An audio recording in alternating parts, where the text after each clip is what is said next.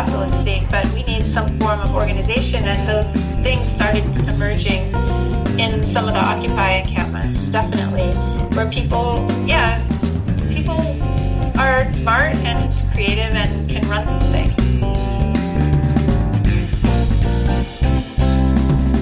We need to be reading history, reclaiming our history, and looking into what actually happened, not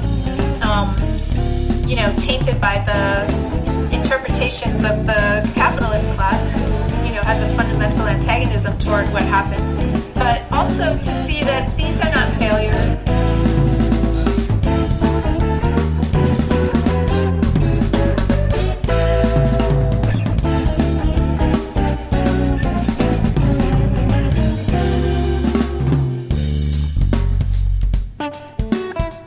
Alright, welcome back to Democracy How! Pick up your dicks and fuck some chicks, cause... Alright, I'm sorry. I was just experimenting with a new format here. This might be the last podcast that I do.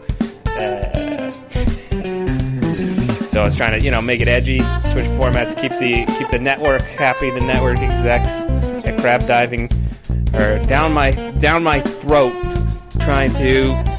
no, they're not. That's blind. I just, I don't know how much gas I have left in the tank for this podcast, to be honest. And also, it's just kind of hard to get guests who want to come and publicly speak about overthrowing capitalism. It's kind of a short pool. Not a long list that you get to pick from in terms of guests. And also, I'm lazy. Very lazy. That's about it. So, welcome back to the podcast. Sorry about that dicks and chicks thing. You don't have to pick up your dick and fuck chicks unless you want to, and they're willing. So, all right. Gotta fill some time. Some of you may be surprised to hear this, but I actually did not go to broadcast school.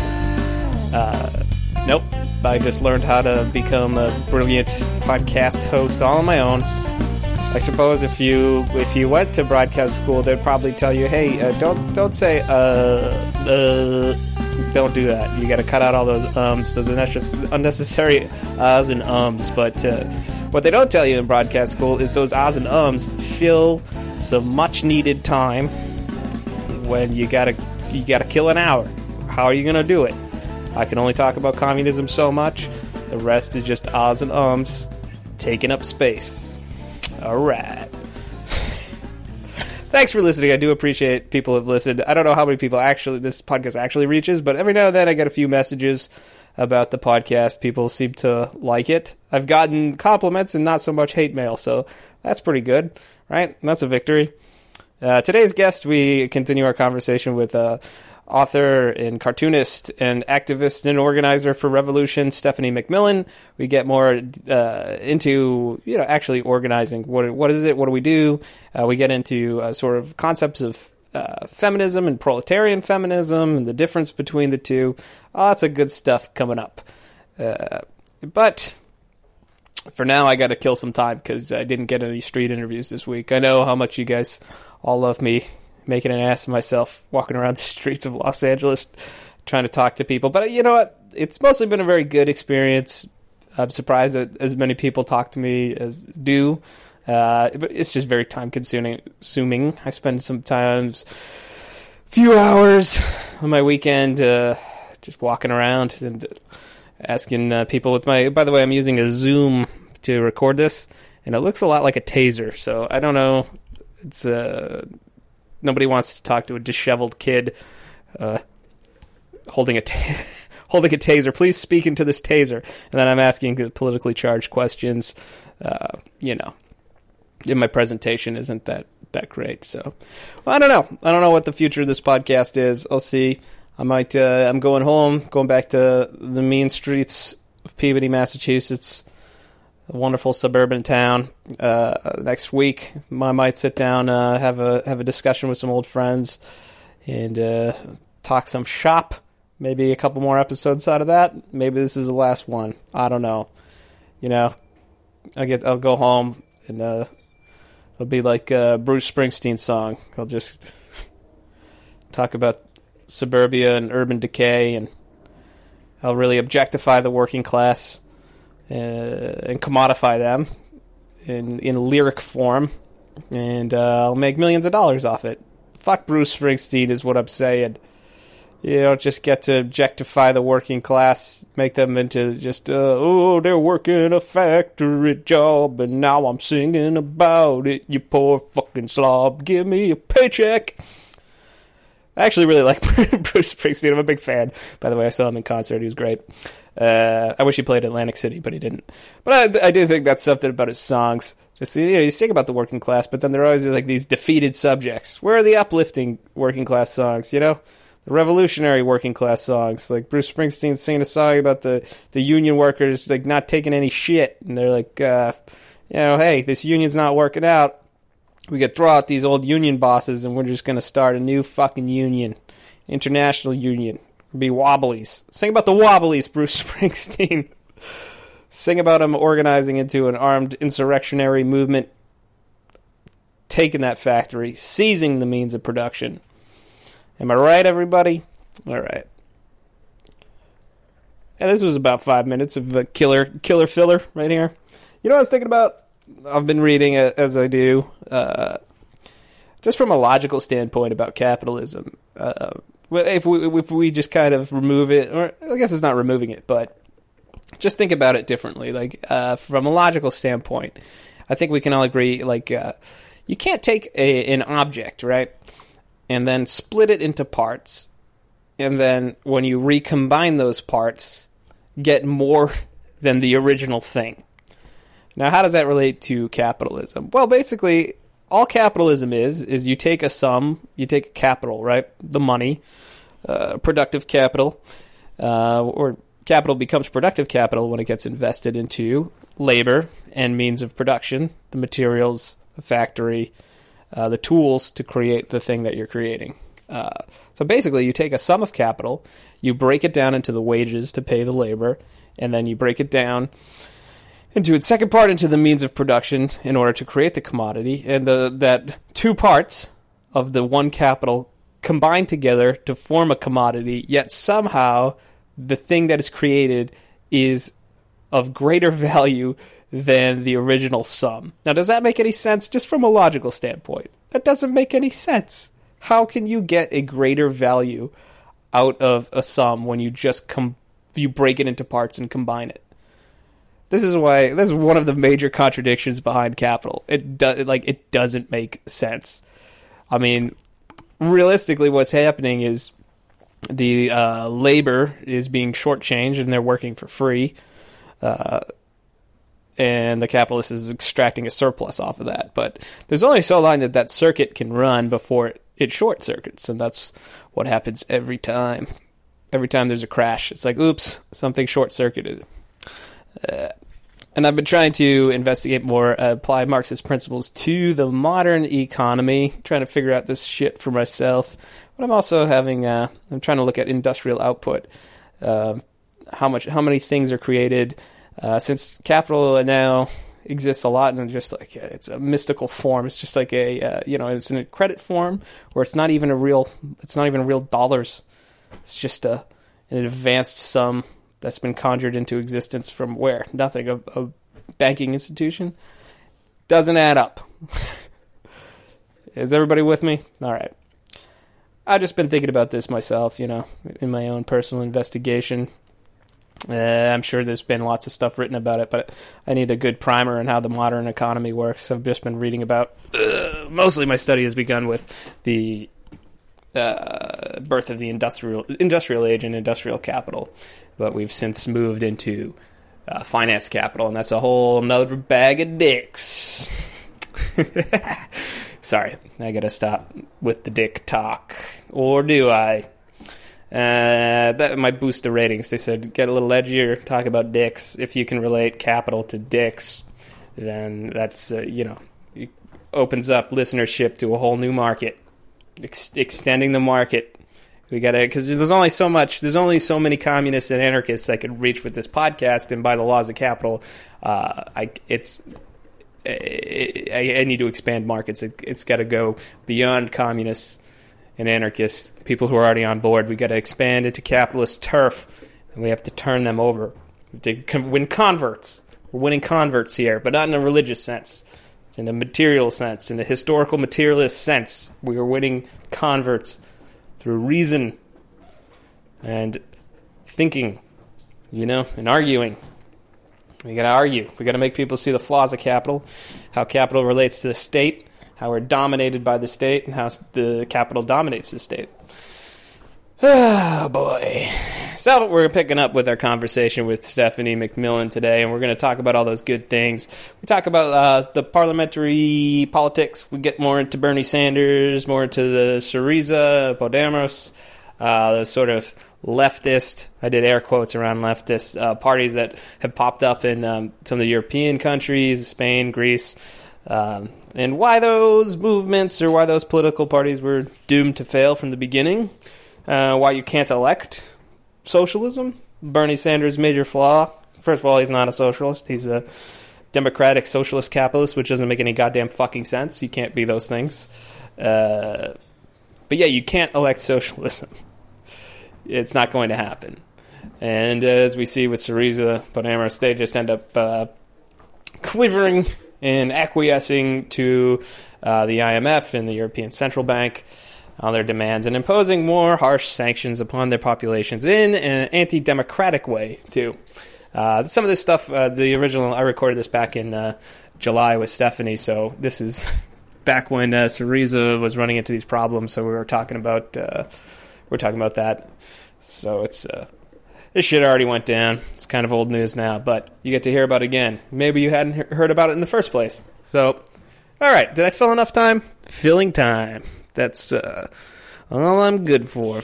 Isn't really that what everybody is good for? Just filling time on this earth until we die. We die in struggle. Okay, anyway, that was depressing. We're going to kick it back over to my interview with Stephanie McMillan. Oh, I cleaned up the audio on this one, so it's a little bit better, more listenable than last time, except for my dumb voice. My dumb voice is always unlistenable. So you're welcome. Here we go. I think we're in a very dangerous place right now because we don't have a very developed movement. That's very apparent. Yeah. And the left has been very disorganized and in disarray, and the working class itself, a lot of them are under the ideological domination of capital, so they really don't even see their interests or even understand that they are a class. And global warming seems to be accelerating, and so it's kind of a race against time. Are we going to be able to do this before we all fry? I don't know. Yeah. I kind of feel pessimistic sometimes in a way, like that maybe, the chances are not good, but on the other hand, we really have no other option. Yeah. So we really have to pulling all of our energies together to make it happen, to organize, to get out there, to try and just talk to people, get people involved as much as possible, because otherwise our fate will be very grim. Yeah, and I'm in Southern California, and you wouldn't know it by looking at people or people getting coffee. And I get coffee, like I probably buy coffee more than I should. But people watering their lawns, we don't have any water here. And as far as I know, there's no real plans of getting water to L.A. I mean, there are like some big, like boondoggle, I'm sure, like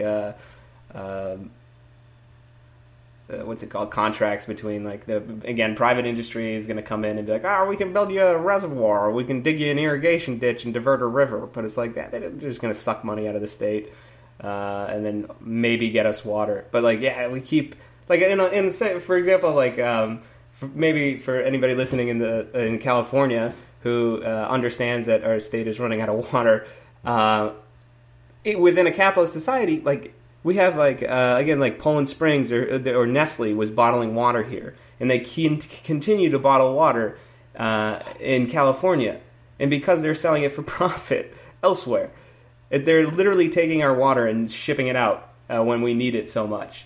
And, there's still breweries that are using a ton of water and coffee shops using a ton of water under a different system where there's no financial incentive to be doing this or mass producing these things, we would be conserving more water because that's just the logical, natural thing to be doing in a drought. There would be no incentive to take these objects and make them commodities and then sell them for profit. So I think like maybe the environmental movement might be the best way to get people to understand this.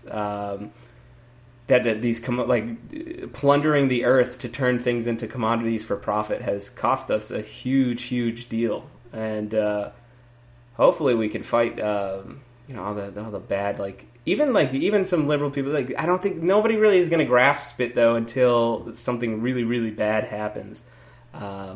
And I don't think that's necessarily pessimistic either. I think there's a fine line to walk between being pessimist, like being like, "Wow, nothing's ever going to change," and just seeing the reality of like how hard it is to make things change.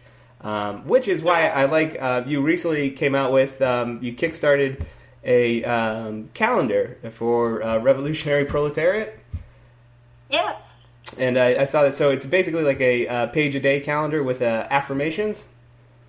Yeah, it's 365 affirmations for revolutionary proletarian militants. And the reason I did it was because of this, as we were talking about before, the ideological domination that people are under, that even if we do become politicized, a lot of people feel like there's really no hope, or that they can't do anything, they don't feel confident, they don't feel like they can handle it. And this was intended to try to strengthen people emotionally and politically and ideologically, to try to, firm us up a bit, that we may feel isolated and alone wherever we are, but we're part of a long process of revolutionary transformation that has involved people all over the world and throughout history, and we're connected to all of them, and we can learn from them and feel that we're part of this, movement towards something different, and that it's worthwhile, and that it is worth sacrificing for and working hard for and going through difficulties for, and but that it's not going to be easy, and but it's necessary. Yeah. And I was, I think it's great, and I'm looking forward to getting mine. By the way, yeah, and I think also I also got into when you say this is part of a tradition, and there were the Marxist revolutions or revolutionaries of the 20th century. Obviously, the Russian Revolution, and then the Chinese Revolution, the revolutions in Cuba and South America, and I think we're also battling again a lot of misinformation about those revolutions, and maybe those, because I think when people in the public consciousness right now, all people know about communism is sort of what happened to those attempts at socialism and attempts at getting to communism. It's nobody really achieved communism. I mean, there were attempts at it, and I think we tend to process it as, the media at least, and our current elite have tried to really perpetrate this idea, and it's been very successful, that, hey, communism doesn't work. When I talk about this stuff with my mom, she thinks I'm nuts, and her only response is I'm telling you, she grew up during the Cold War, which I don't think ever ended, but she has that, fear of communism. She's like, it just doesn't work. Look what happened. It never works. It's but what do you mean by it doesn't work? And also, explain how capitalism is working so great for everyone right now. But yeah, this isn't it's not an easy thing. And I think hopefully history will end up going down as these early attempts in the 20th century at overthrowing capitalism and establishing sort of communist state, or just communism. Those were the first attempts, but it's important to learn from what went wrong with those to build an actual movement. And I think too, people are confusing, or may confuse, communism with fascism, which are completely opposite. Because there's the big powers that be have made out Mao to be Hitler, and basically they just make everybody they don't like Hitler. It's like the go-to move of the elite. Be like, they're fascists. They're just like Hitler. And it's like, that's not really the case. So we have to combat that and make people understand that this is just those were steps. Those were stepping stones. And the next thing to come will be bigger than that. And it has to be bigger than that.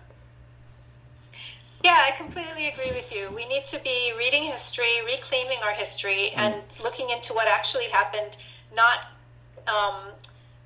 tainted by the interpretations of the capitalist class who, has a fundamental antagonism toward what happened, but also to see that these are not failures. They are setbacks. The working class was not... they didn't fail. They were actually defeated by a political line that brought capitalism back to those countries. Yeah. China may call itself communist, but it is a capitalist country. Yeah. And the reason that both of those, Russia and China, reverted back to capitalism was because the working class did not have full control over the revolutionary process. Mm-hmm. It was actually a layer of the petty bourgeoisie in Russia. They called themselves the intelligentsia, and they talked about, they basically ran things. They were like the administrators, and they became a new layer of the bureaucratic bourgeoisie that used the state to accumulate capital. And that reversed the revolutionary struggle. And in China, Mao looked at that and tried to counter that, said that was a mistake. We can't do that this time. But he still had to, because of the way Chinese society was, rely very heavily on the peasantry rather than on the working class. Mm-hmm.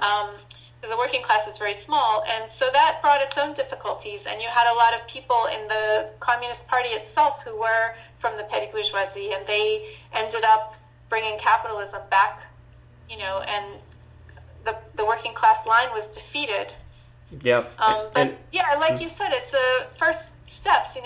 It's like criticizing a baby for trying to walk and then falling down a couple of times. Right. I mean, it's a process. It's a long historical process that may take generations and over again, fighting and losing and fighting and losing, and finally, gaining some mastery over it and some, competence at running society in a different way. Yeah, and but it will take time. And the thing is too that the ideals of communism, and whether ideals can ever fully be reached, but the ideals behind it are just are good. Like, it's fairness. It's for an equal society where people are treated equally, where nobody is forced. Like, I think there's a lot of things, especially because of what happened in China, and people don't really understand that China is a capitalist country. There's a communist party, but they're not communists. They're just communists in name only. They kind of see it as is it like forced labor camps, or gulags in Siberia, and they kind of see it as forced labor. But actual communism, the ideal communism, is everybody participating how they want to participate within the system. And it's like people in the saying of from each according to his to each according to his needs, from each according to his whatever it is means. So your ability, yeah. So it would be a system where you work in what you would like to produce, and according to what society's needs are, rather than what capitalism is doing is overproduction. Just it has to keep making things to sell. But society doesn't need a version of the iPhone every year. That's completely counter to what we need. The iPhone 5 is pretty much the same as the iPhone 6. They're just a little bit bigger. There's no point in that. And there's a false, I think, belief that capitalism is producing the most effectively.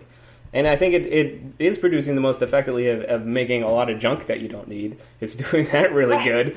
But it's not, efficient in the sense that, is this what we really need for our means of survival?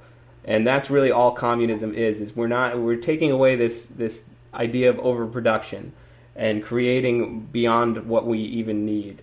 Where everybody just kind of, and everyone, like, the common thing that I run up against when I'm trying to argue this stuff with my friends is they're like, well, what if somebody doesn't want to do it? Like, who's going to take out the trash? Who's going to do these jobs that, so to speak, nobody wants?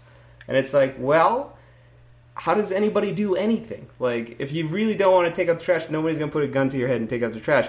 But, like, if you're living in a society, like, for example, before, like, what we call, like, modern civilization or whatever you want to call it, before the state, maybe, before the concept of the state, it's like people did a pretty remarkable job of surviving like 150,000 years, you know? Like we're over like 200,000 years old as a species. The concept of the state is so new. It's very new to the human beings. So how do those people survive? Yeah. How do they do it?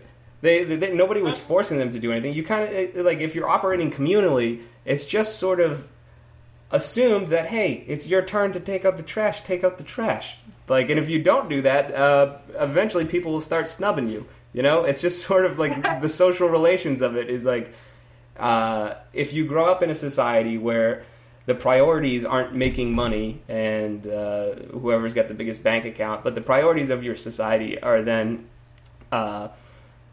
working with each other and for the betterment of society, then it's just sort of becomes natural, like in the way that our society is natural, you know? Yeah, I mean... Or natural. What I mean by our society is how we naturally just sort of operate or think about it. Yeah, how we've been conditioned. Mm-hmm. I think we did evolve as a species as, we evolved in collective bands. So we have that in our, I don't like to say human nature, but I mean, if we do have one, it's collective. Right. And you can see that whenever the state is not present, like in a disaster or something like that, people... they want to help each other. They feel good about helping each other. They always rush to each other's aid. And it's usually the state that breaks that up and says, no, it's our job, don't congregate here. Yeah. But I think you're right. People will want to participate fully in a society like that, and if somebody doesn't, then usually social pressure will either make them feel otherwise. Yeah, make them feel like they should be doing it, or you know what, like, I think also capitalism has been great at perpetuating a myth that most people are lazy. Like, I do not believe that. I don't believe people are lazy. I believe we're in a system where large numbers of people are going to be left out of the economy, and then people are going to be given the appearance of laziness. And or also, like, if you slack off at a job that you don't want to do because you're forced to do it for economics, I don't see that as laziness. So I think that's a huge myth. And, like, people are not lazy. If you give them, if they are able to take positions where they feel empowered, like, I believe we'll see that, like, those so-called lazy people are actually outliers of society. That most people will want to be participating in it, and most people will want to be operating communally. And that the number of, like, so-called lazy people, like, that's just it's inflated by the economic system, and it's not real. It's not a reality. Exactly. If people are doing things voluntarily, then people can be very creative and they like to do stuff. Yeah. So I totally agree. And I think that was, for all like Occupy. I think Occupy. I did my last episode. That hasn't come out yet.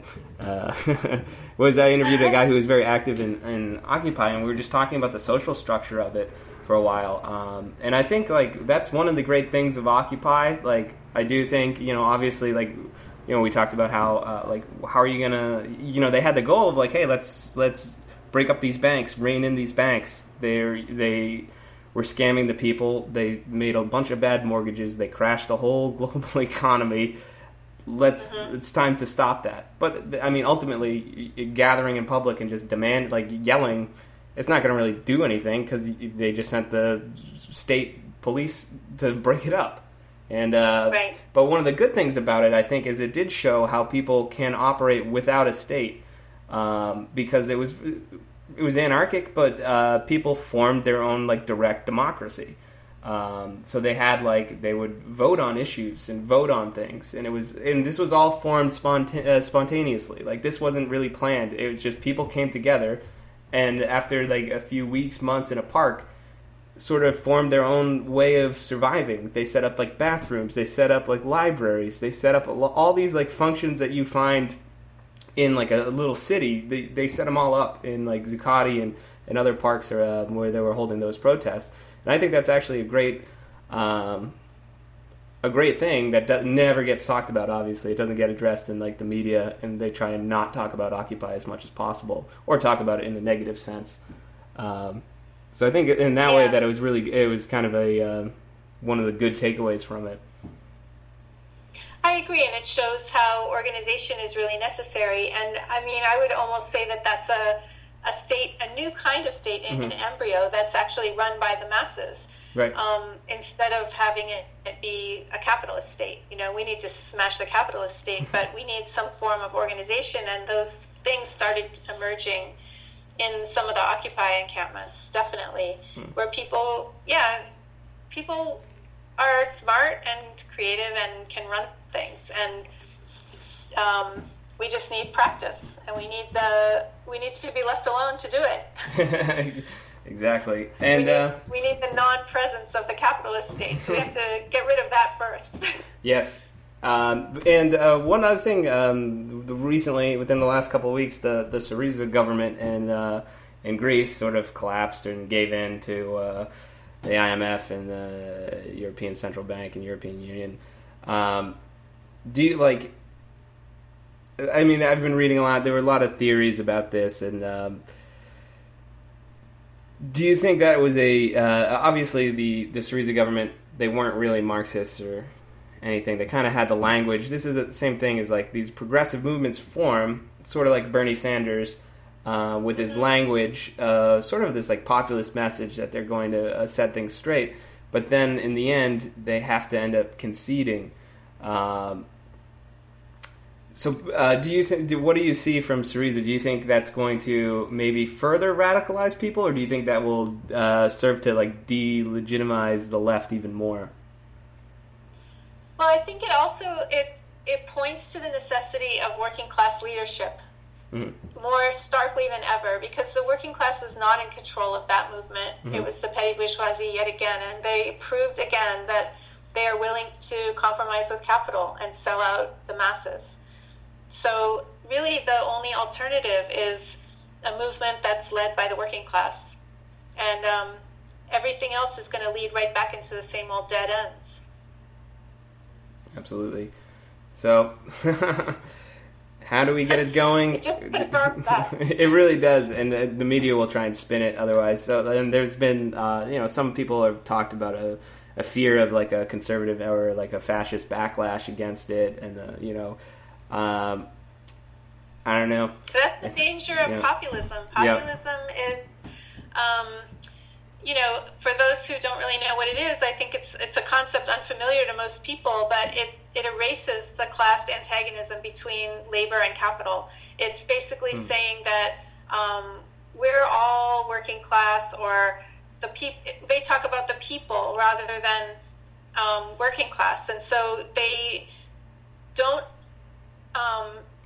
put at the center of their strategy a working class led revolution. It's more like, well, we're just all going to rise up somehow and take power, but usually the petty bourgeoisie will end up in control because they are a class that is more numerous and more active usually at the beginning of a movement.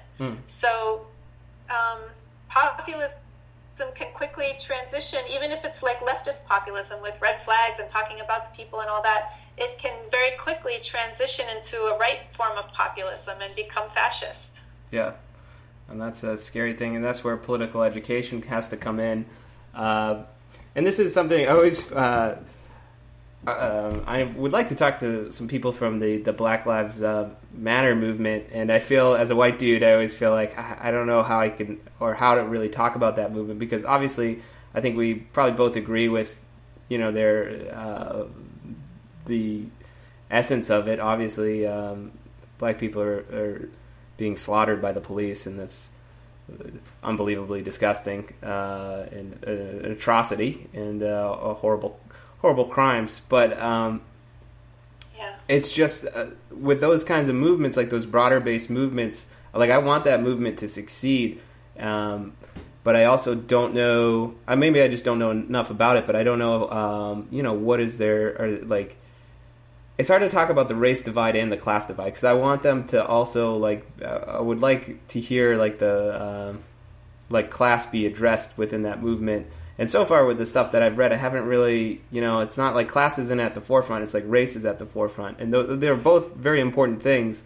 to talk about. But like I feel like you're setting your movement up to fail if you're not addressing class or if class isn't at the center of it.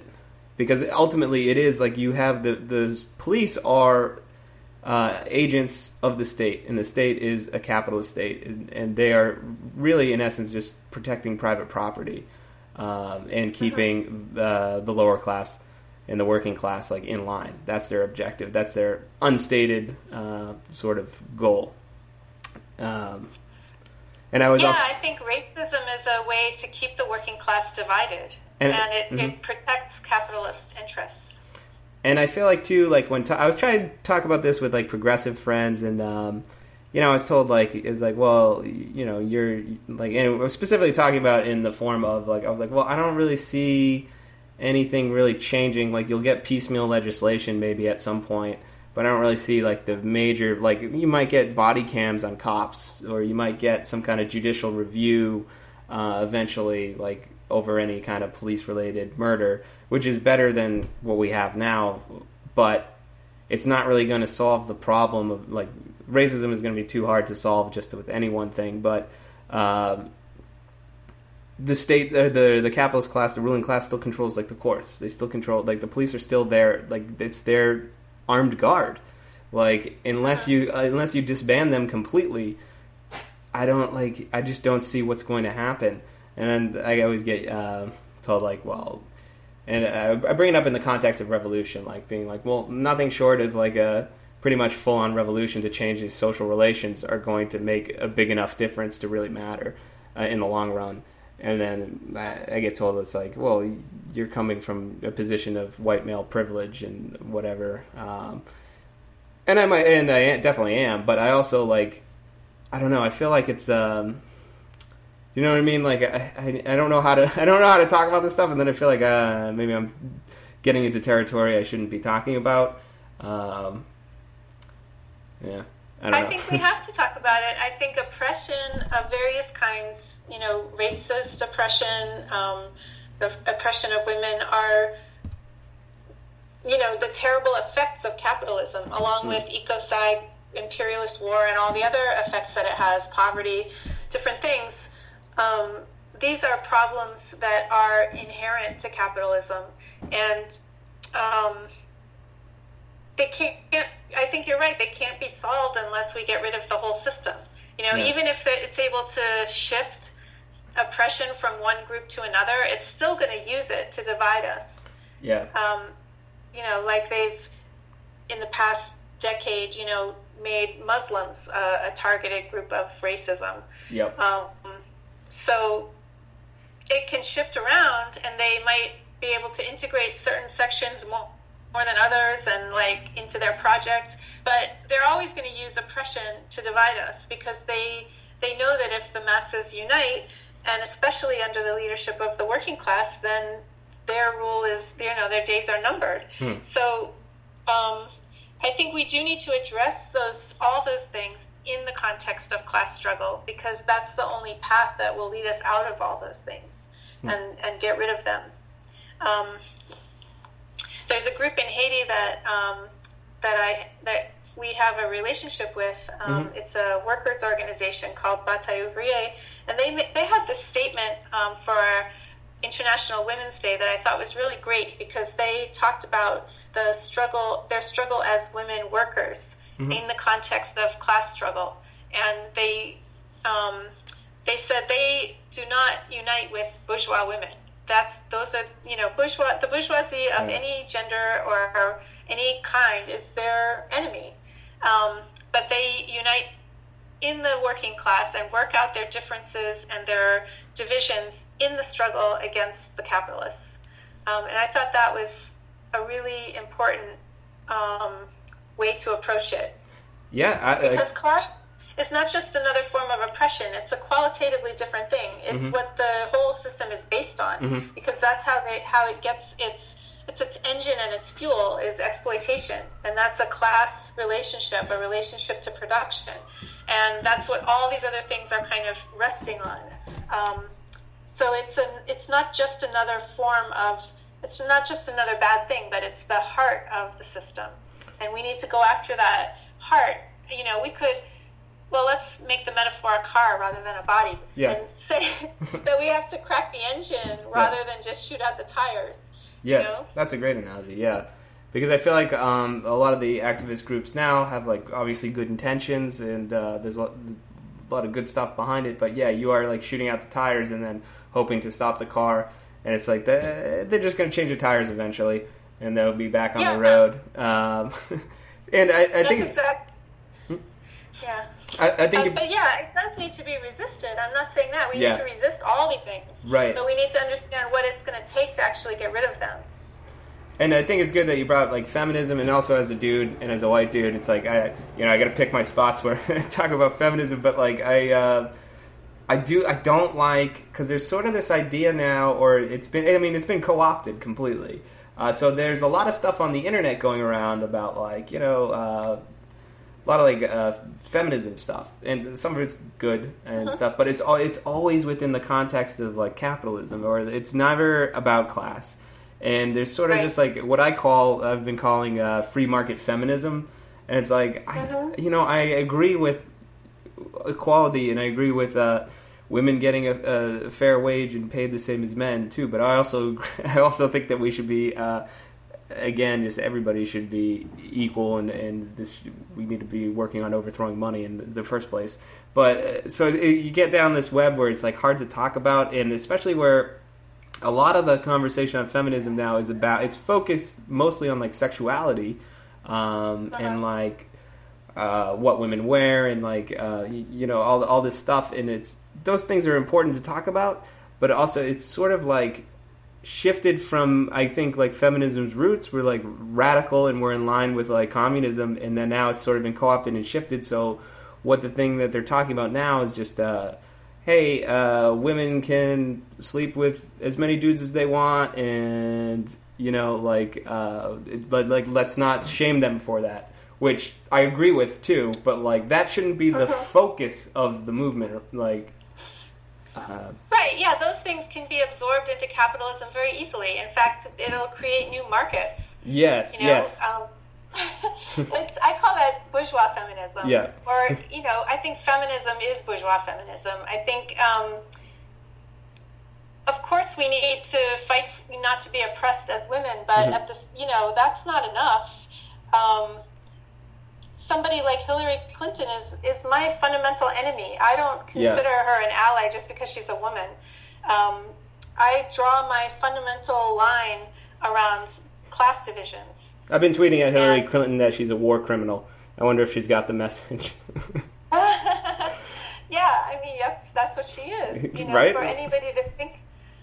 Yeah, for anyone to think otherwise, it baffles me. It's like, no, she's a war criminal. Like, why would anyone support her? And why does she get to be, like, the voice of feminism? And also criticizing her. I mean, obviously there's plenty of people who criticize her because she is a woman, and they are, from the right wing, and they're usually fascists. But that does happen. But there's you got to distinguish that sort of garbage criticism, which is just evil, and then criticism that's, like, even-handed and being like, no, look what she actually did. She's not a good person, and she's not what feminism should be. And if you're going to make her, like, the pinnacle of feminism, you're going down a bad path. Like, you shouldn't be doing that. She's more or less a monster. Yeah, I mean, we have to be looking at all these different issues through a class lens and from the interests of the working class instead of keeping it focused. They want us to focus on the superficial aspects of everything. Yeah. What people wear or how people behave, different things that can be easily recuperated by capital. Like, gay rights has largely been absorbed into capital now. Yep. And now it's a marketing thing. Like, it's a demographic that they can market to. Oh, man. And it's no longer... I saw this commercial. Sorry to cut you off, but I saw this commercial on TV, and I almost threw my TV out the window. It was for a bank. It was for like Wells Fargo or something. I'm gonna edit out their name, so I don't want to give them any publicity. It was for a bank, and it was like a lesbian couple, and not only a lesbian couple, but they were like deaf, I believe, because they were like signing to each other, and then they go. And then you're like, oh, they're lesbians, cool, and they're signing, so they're deaf. And then they go and they adopt a deaf girl, like a child together. And I'm like, oh, is there a better like symbol than a commercial, like a bank commercial co-opting your movement? They're going for like the trifecta there. They're trying to appeal like they have lesbians in their commercial, they have deaf people in their commercial, they have gay adoption in their commercial for a bank. And it's like, you could view that as, I think a lot of people view that sort of as like a sign of the times. It's like, oh, we're making strides as society because look, before these people would have been excluded from these commercials. And it's like, yeah, they would have been. And it's good that they're, that like different lifestyles, however you want to call it, are being more widely accepted. But like in a bank commercial, like banks are evil. Like why is this now the point of your move? Like I feel like the media has co-opted so much stuff that we're sort of marking like movements in society, like as things are, so to speak, progress. We mark that by the appearance of certain types in the media, rather than actual or like progress, like equality. Like I think like given a long enough time, like. You might even have like a breakdown, like say over if the Earth can survive another 2,000 years or something. If we keep capitalism in place, you might have like a more like diverse ruling class, but you're still going to have that class society. So maybe you get equality, but you get a stratified classist equality. Does that make sense? I don't know if I explained that. Yeah, that's why I do think we have to move beyond the concept of equality and talk about class emancipation, because equality can be achieved under capitalism, and it just because it hasn't yet for everybody, it doesn't mean it can't be. And that's still in the framework of exploitation. And so our goal, I mean, we can fight for reforms without being reformist, I think. We can fight for our rights, our democratic rights as they exist. But if we just leave it at that, then new problems are still going to be arising. Exploitation will still be there. The accumulation of capital will still be there. Ecocide will still be there. So we have to move beyond the concept of equality under capitalism and really think about emancipation from capitalism. Yep, I agree. So we've been talking now about for hour 15. I think that's probably a good note to leave it off on. Okay. Hit all my checks. Hit all my check marks. I'll edit this rambling part out. I like editing. I'll take out all the ums that I do. I go back to and listen to these, and I hear myself go rom, and it drives me insane. And I spend about like an hour or two just editing out my ums, so I sound like a reasonably intelligible person. But anyway, take out mine as well? Yeah, I will if you want. Yeah, I'll go through and I'll clean up the audio as much as possible. I won't edit what you say, but I might clean up some spots just to make the conversation flow or sound better to the listener. That'd be great. For the people listening at the FBI, whoever monitors my podcast. Is there anything else you'd like to sort of? I guess. Oh, the one last question I'd say. So, like, if somebody's listening to this podcast and they heard us talking and then we really struck a chord and they want to do something, what do you suggest? Like, outside of like, okay, they get some books and they start reading. What do you suggest them to start doing on like an organizational level? Is there someone that you would a group or a place where they can go, and what can they do to like start organizing? Well, I think it really is important to start organizing and not just have a study group, because you can be studying political theory, but for what? It has to be used to actually do what it's supposed to do. So if you don't see a group around you that you fully agree with, then starting one It starts with two people having a conversation and opening up the issues and opening that door to organizing and trying to figure out what to do together. If you really agree with my politics, I invite anybody to get in touch with me, and I will try to hook them into some kind of organizing project that I'm involved with or that I support. But the important thing is to start figuring it out through practice. Theory and practice work together, and practice is the primary thing of those two.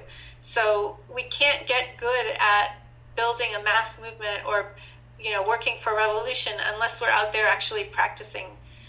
It's like playing a guitar. You can't pick it up and just play a song. You have to actually spend a lot of time learning how to do it, and the same thing is for organizing. Cool. And is it cool if we post your email address if people want to get in contact with you? Yeah. Or your website? I can link to your website or Twitter or whatever you want. And yeah, my website and also the organization that I belong to posts its literature on a site called Colección INIP, which I'll send you the website address of. Okay. And if you could post that, yeah, definitely. That would be great for further reading.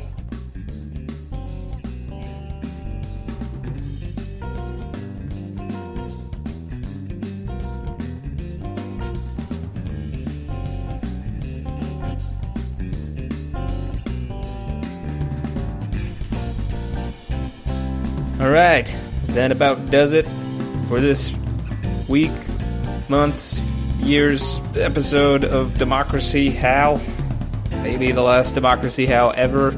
Thanks for listening. Thanks to my guest, Stephanie McMillan, cartoonist, author, activist, organizer for Revolution. Check her out on her website is stephaniemcmillan.org. That's Stephanie, STPHANIE McMillan, MCMILLAN.org. Check out if you want to look see the organization that she's with. Check out their theoretical framework and the applications. Theoretical framework for organizing to smash the bourgeoisie. It's a Colección INIP, and that's spelled KOLEKSYON-IN as in November, IP as in Proletariat Revolution.org. Colección INIP, I'll post it up. We'll post it at crapdiving.com so you can click on the link. If you're interested in your local to the LA area, check out Serve the People. We do food distribution in Echo Park and in Hollenbeck Park in Boyle Heights. If you have anything that could be useful, food, money, clothing, material things, if you have any ideas or you're part of the communities and you want to get involved and you want to start building autonomous communities away from capitalism, check it out. Serve the People LA, servethepeopleLA.org. Alright, that's going to do it for the podcast. Thanks to Crap Diving Network. I will be back sometime later, maybe? I don't know. Alright, thanks for listening. Bye.